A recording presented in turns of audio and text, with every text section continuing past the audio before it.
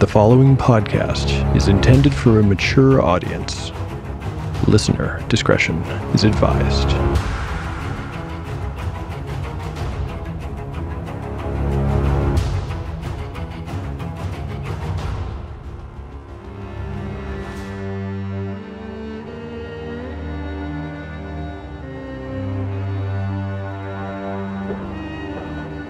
Welcome back to Tale of the Manticore. Like the creature from which it takes its name, Tale of the Manticore is a mashup, a crossbreeding between two different species of storytelling. Here you will find the unpredictability of old-school paper and dice games with the storycraft of a dark fantasy novel. No character is sacred, and no character will be spared if the dice decide their fate is at hand. The dice determine all.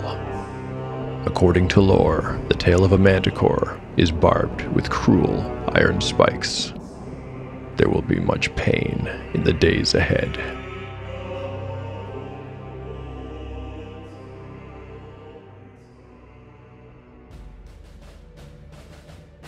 Last time on Tale of the Manticore. In Chapter 35, the party completes their investigation of the convent of the followers of Hanavi, Blind Maiden of Hope.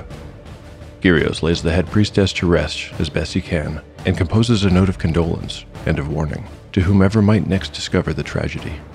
So that robbers will not have it, Gyrios also takes a ring that they soon discover is a magical ring of protection that can only be worn by a woman. This episode is a level up episode for both Gyrios and Umura. The dice were extremely generous, granting almost maximum hit points and ability score increases to both characters. In addition, our two spellcasters received access to new spells. The party resumes their hex crawl, re-entering the Kazmirioth, and in doing so, the third and final leg of their journey to the Arlaguar, where Ursulith is to be safely delivered. A few days later, they come across a small wooded valley and dare to hope that their dwindling supply of food and water might be replenished. But as they approach, they spot and are spotted by a very dangerous creature. It quickly becomes apparent that the beast is hoping to find a meal as well. It roars at them and charges.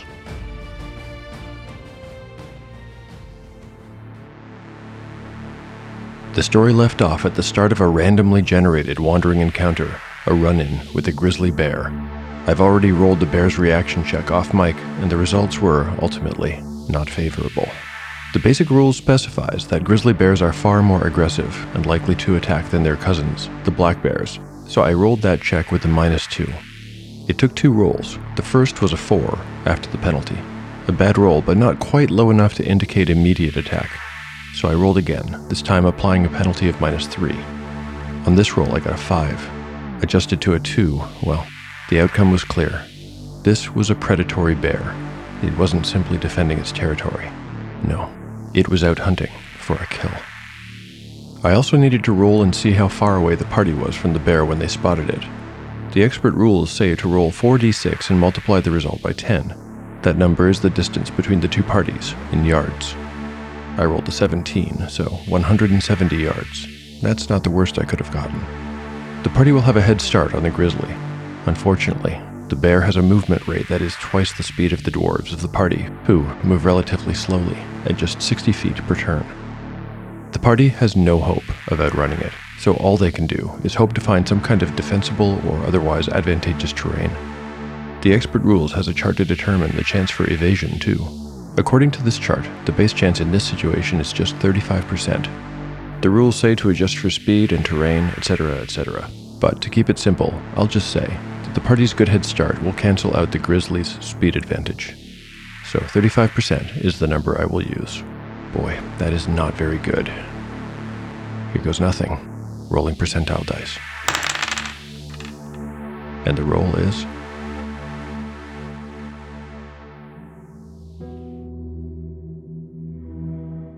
Dramatis Personae. Harl Stonecarver. The game of Taiguar, or Mountain King in the common tongue, would have been described by many other races as unnecessarily rough for children, but the dwarves of Marith rather went in for more physical sport and, in fact, encouraged their children in such things. In the lower caverns of Dwarvar, past the mushroom farms and the Kubrick farms and the Branabil farms, young Harl Stonecarver, the ever-smiling and slightly chubby Nitram Gott, and his younger brother, the patently simple Eggrog, could often be found, inventing new competitive games and new ways to earn the scrapes, bruises, and rashes that were the after-play trophies of dwarven youth. No game was complete until one of the children was in tears, and very often, that's how they knew any game was over. Currently, the three of them were playing in the southwest lower cavern. This cavern was favored because it housed a fantastic natural feature of Dwervar, a massive stalagmite that towered 12 feet in the air. It was always wet, and its asymmetrical blobby bumps, curves, and cavities glistened with moisture. It looked as though a giant had poured several wagon loads of pinkish glue into a pile on the cavern floor, and then walked away. The rules of Taguar were simple enough. Get to the top of the stalagmite and remain there for a slow count of 5. There were no other rules. The game took ages to play. The 4 dwarves scrambled up, slipped and tumbled down, and generally grabbed, wrestled, and pinned each other to the rock. It was rare for the game to end with a victor. As mentioned, most games ended with someone getting their body and, more importantly, their pride hurt badly enough for the rest of the group to forfeit the game. The rest of the day was typically spent brooding and avoiding each other. When there was a clear victor, it was always Nitram. He was the biggest, strongest, and eldest, easily shoving the other dwarves down the slippery rock with his boot. He would perch at the top like a strange bird and say, "There's only room for one at the top of the mountain." Then he would punch the air with his fist 5 times, counting off in triumph while the others struggled below. And so it was a special day for 9-year-old Harl when he grabbed a hold of the rosy nub that topped the stalagmite and counted 5 to victory. At the base of the stalagmite, his friends wrestled and traded blows over some imagined slight. Harl did not care how he had won the game, only that he had won it. He felt wonderful. It was the very first time he had ever tasted victory. He remembered looking down at Nitram, who glared back up at him with a look of pure poison. It was the first time Nitram had ever been defeated.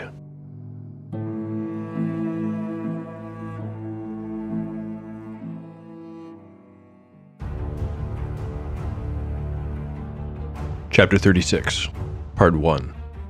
Day 43, late afternoon. Party status.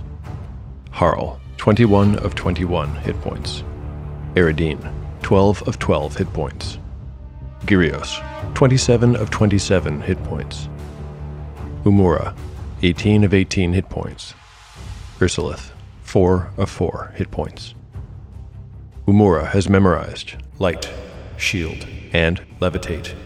Gyrios has prayed for Cure Light Wounds and Purify Food and Water. Over there! Harl did not stop running to point. There was no time for that. His face was slick with sweat, and his top knot bobbed madly as he dashed ahead, leading the way to a rocky outcropping. Their good fortune did not come a moment too soon. The grizzly bear was right behind them. They could hear it huffing and grunting as it gained on them. Loose stones fell away as they threw themselves up a steep incline over a huge oblong boulder into the top of the formation. Quick, get behind me! When they were as high as they could go, they turned around and saw unbridled ferocity right at their heels. Harl pushed them all behind him while Eredin freed her bow. They were face to face with the beast by the time she had an arrow drawn back to her ear. But the creature could not easily reach them. It jerked its massive shaggy muzzle and bellowed in frustration. Eredin released, and her arrow flew into the bear's shoulder. The creature did not even flinch, but surged towards them, knocking away bits of rock. Harl swung his axe in warding as Eredin fitted a second arrow to her bow and drew back again.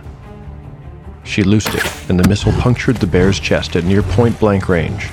This shot staggered the creature, but it surged back, roaring. Eredin put 3 more arrows into it before it backed off. A 6th arrow, buried to the feathers in its rump, finally convinced it to retreat. It backed away, huffing like a smithy's bellows and leaving a trail of blood. The companions stayed huddled at the top of the outcropping for several hours before they felt it was safe to climb back down and resume their travel, and they gave the Bear's Valley a wide berth when they did. More time would be lost, but none of them were willing to go anywhere near that place again.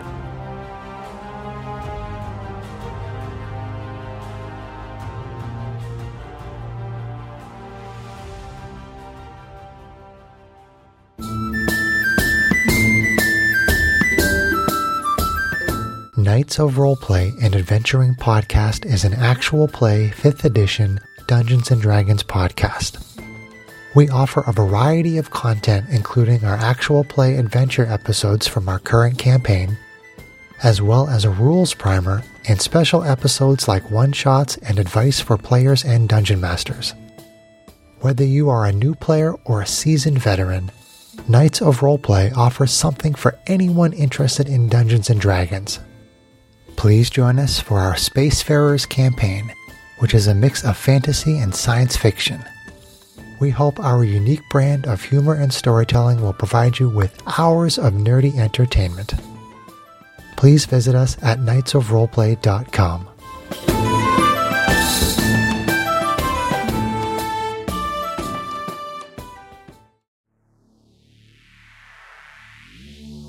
Incredibly, when I rolled for evasion earlier, I got a 6 on a D100. Fantastic good luck when all is said and done. That encounter likely would have ended in some serious bloodshed. A grizzly bear is, by the way, one tough customer. They have 5 hit dice and 3 attacks, including a special bear hug attack that can do 2 to 16 points of damage in addition to their regular attack damage. It's not hard to imagine one or more party deaths if they'd been forced to fight it, so I'm glad to see that they were able to avoid combat, and it only cost them 6 arrows and some time. Speaking of lost time, the party must now take a circuitous route as they continue east while avoiding the valley. Between the encounter and finding a new path, they'll lose a full day. At the end of the day, they make a cold camp and post double watches. There are still 3 days to go before they can reach their final destination, and by morning, they'll have a new problem, as they'll have run out of food and water.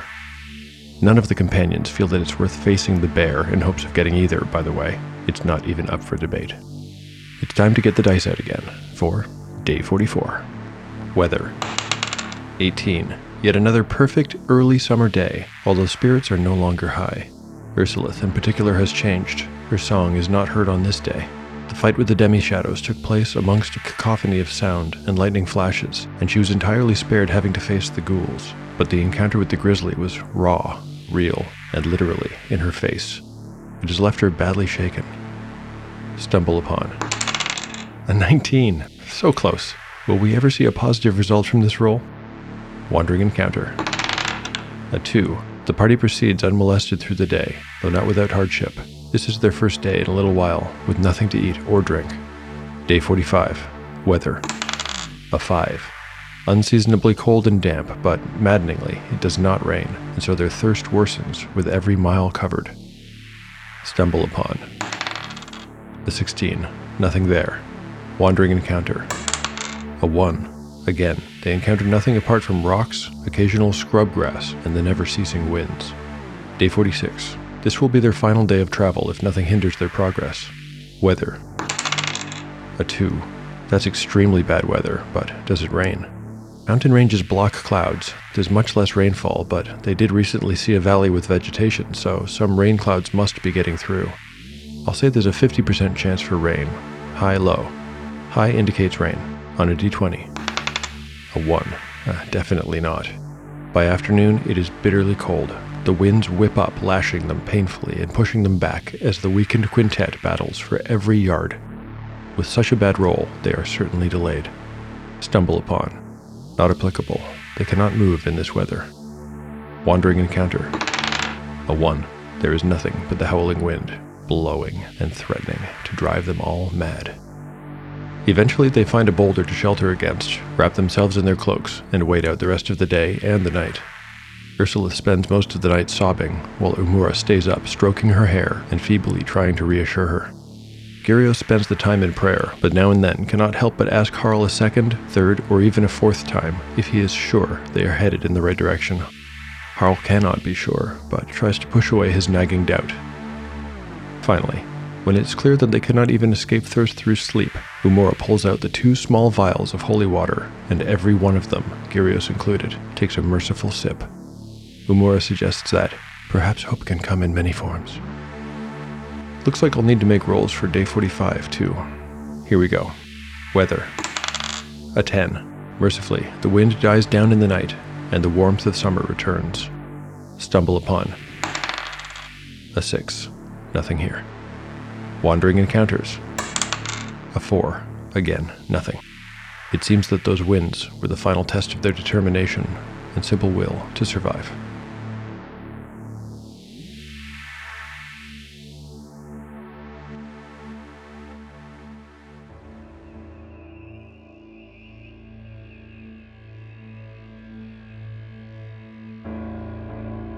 Chapter 36, Part 2.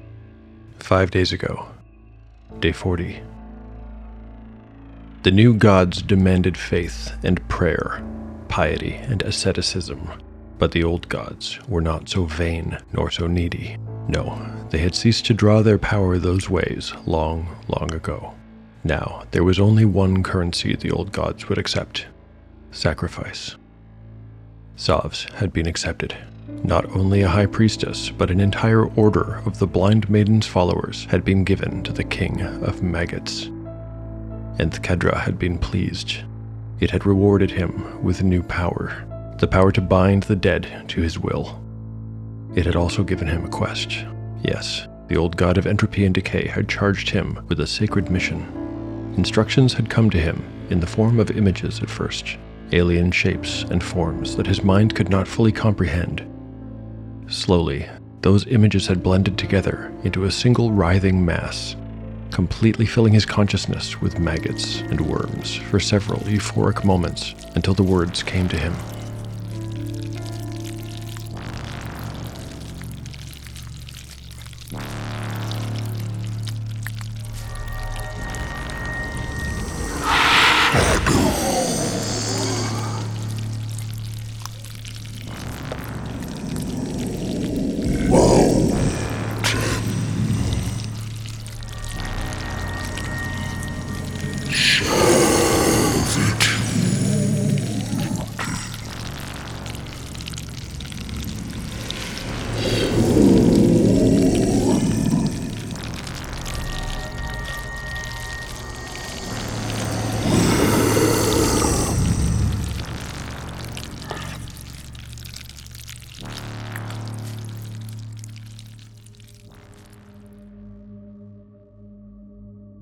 The portcullis gate had been left open, and so Sov had simply walked through it. He found himself in the great hall of Dwervar, under the nebulous glimmer of the enchanted ceiling. Somehow he knew exactly where to go, and so he continued to walk, slowly, steadily. The great hall was not empty, but neither did it seem truly occupied. Sov could sense something, moving shapes glimpsed at the edges of his vision, retreating like fog behind the mighty columns as he passed them on the way to the opposite side. Eventually he reached the second set of mighty iron double doors. They had been left open too. An iron tankard lay on its side between them. Sov strode through the doors and entered the throne room. A shallow flight of steps washed in something dark rose up before him. A severed head leaned against one of the steps, face canted to one side, as though lost in contemplation. It was black and withered like an old apple. At the top of the stairs was a marble throne flanked by a pair of iron statues, dwarves in full battle attire. They seemed to stare at him from behind their visored great helms with menace. Behind the throne, made of the same marble, a great disc featuring a grinning skull. At first the throne seemed unoccupied, but as Sov ascended, step by step, a figure resolved in the dim light, a shadow where there should have been none. If Sov had stepped to either side, the shape might have disappeared from view. The cleric of Enthkedra knew, without a doubt, that he had found what he had come looking for. Barok's voice was drawn and low, as though talking cost him great effort. Halt where you stand, fish eater, and tell me, who are you who keeps such strange company? The zombies behind Sov moaned softly, as if they understood. There were more of them now. On the way to the High Forge, Sov and his servants had encountered a band of 6 hobgoblins. Mistaking the undead for wounded, the hobgoblins had immediately attacked, but they were no match for the Dark Cleric. A wave of his hand froze 3 of them in place before they could even engage in hand-to-hand combat. The other 3 were put down in seconds, one falling to Sov's smooth-headed mace and the others to his undead slaves. The other 3 had been dispatched forthwith, and the whole encounter was over in under a minute. Sov had raised 2 of them to serve him. They stood with him now, as the ghostly shades of Dwervar moved to surround them.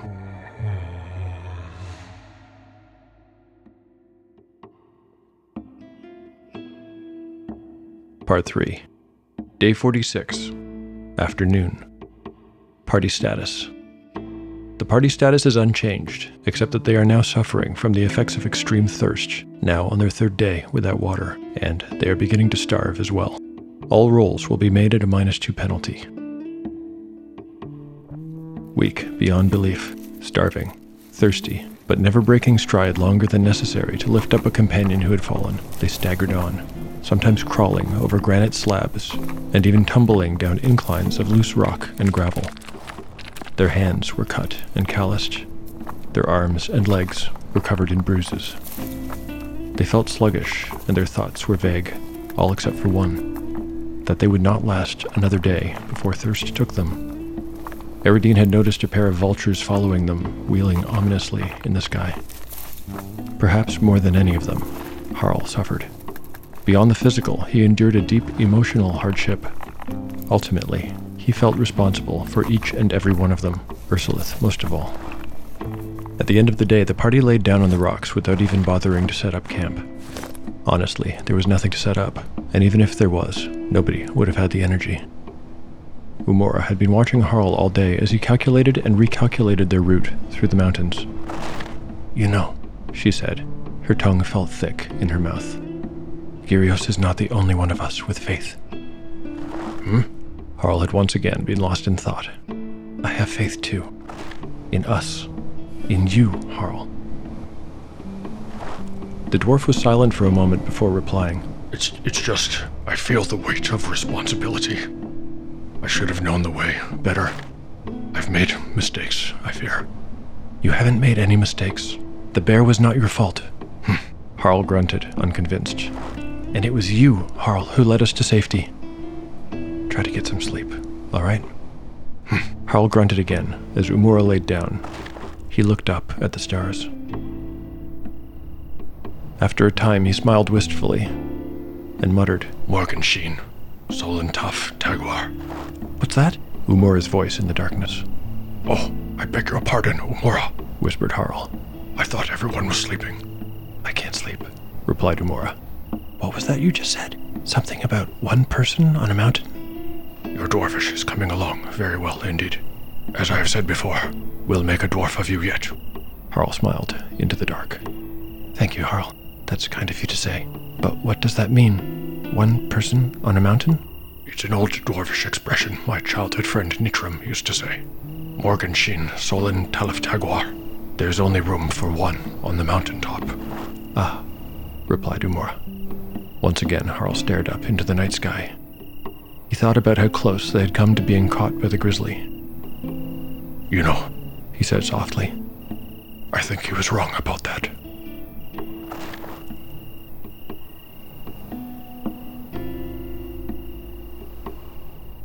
In the morning, Gyrios did not wake for his prayers. In fact, none of them woke with the dawn.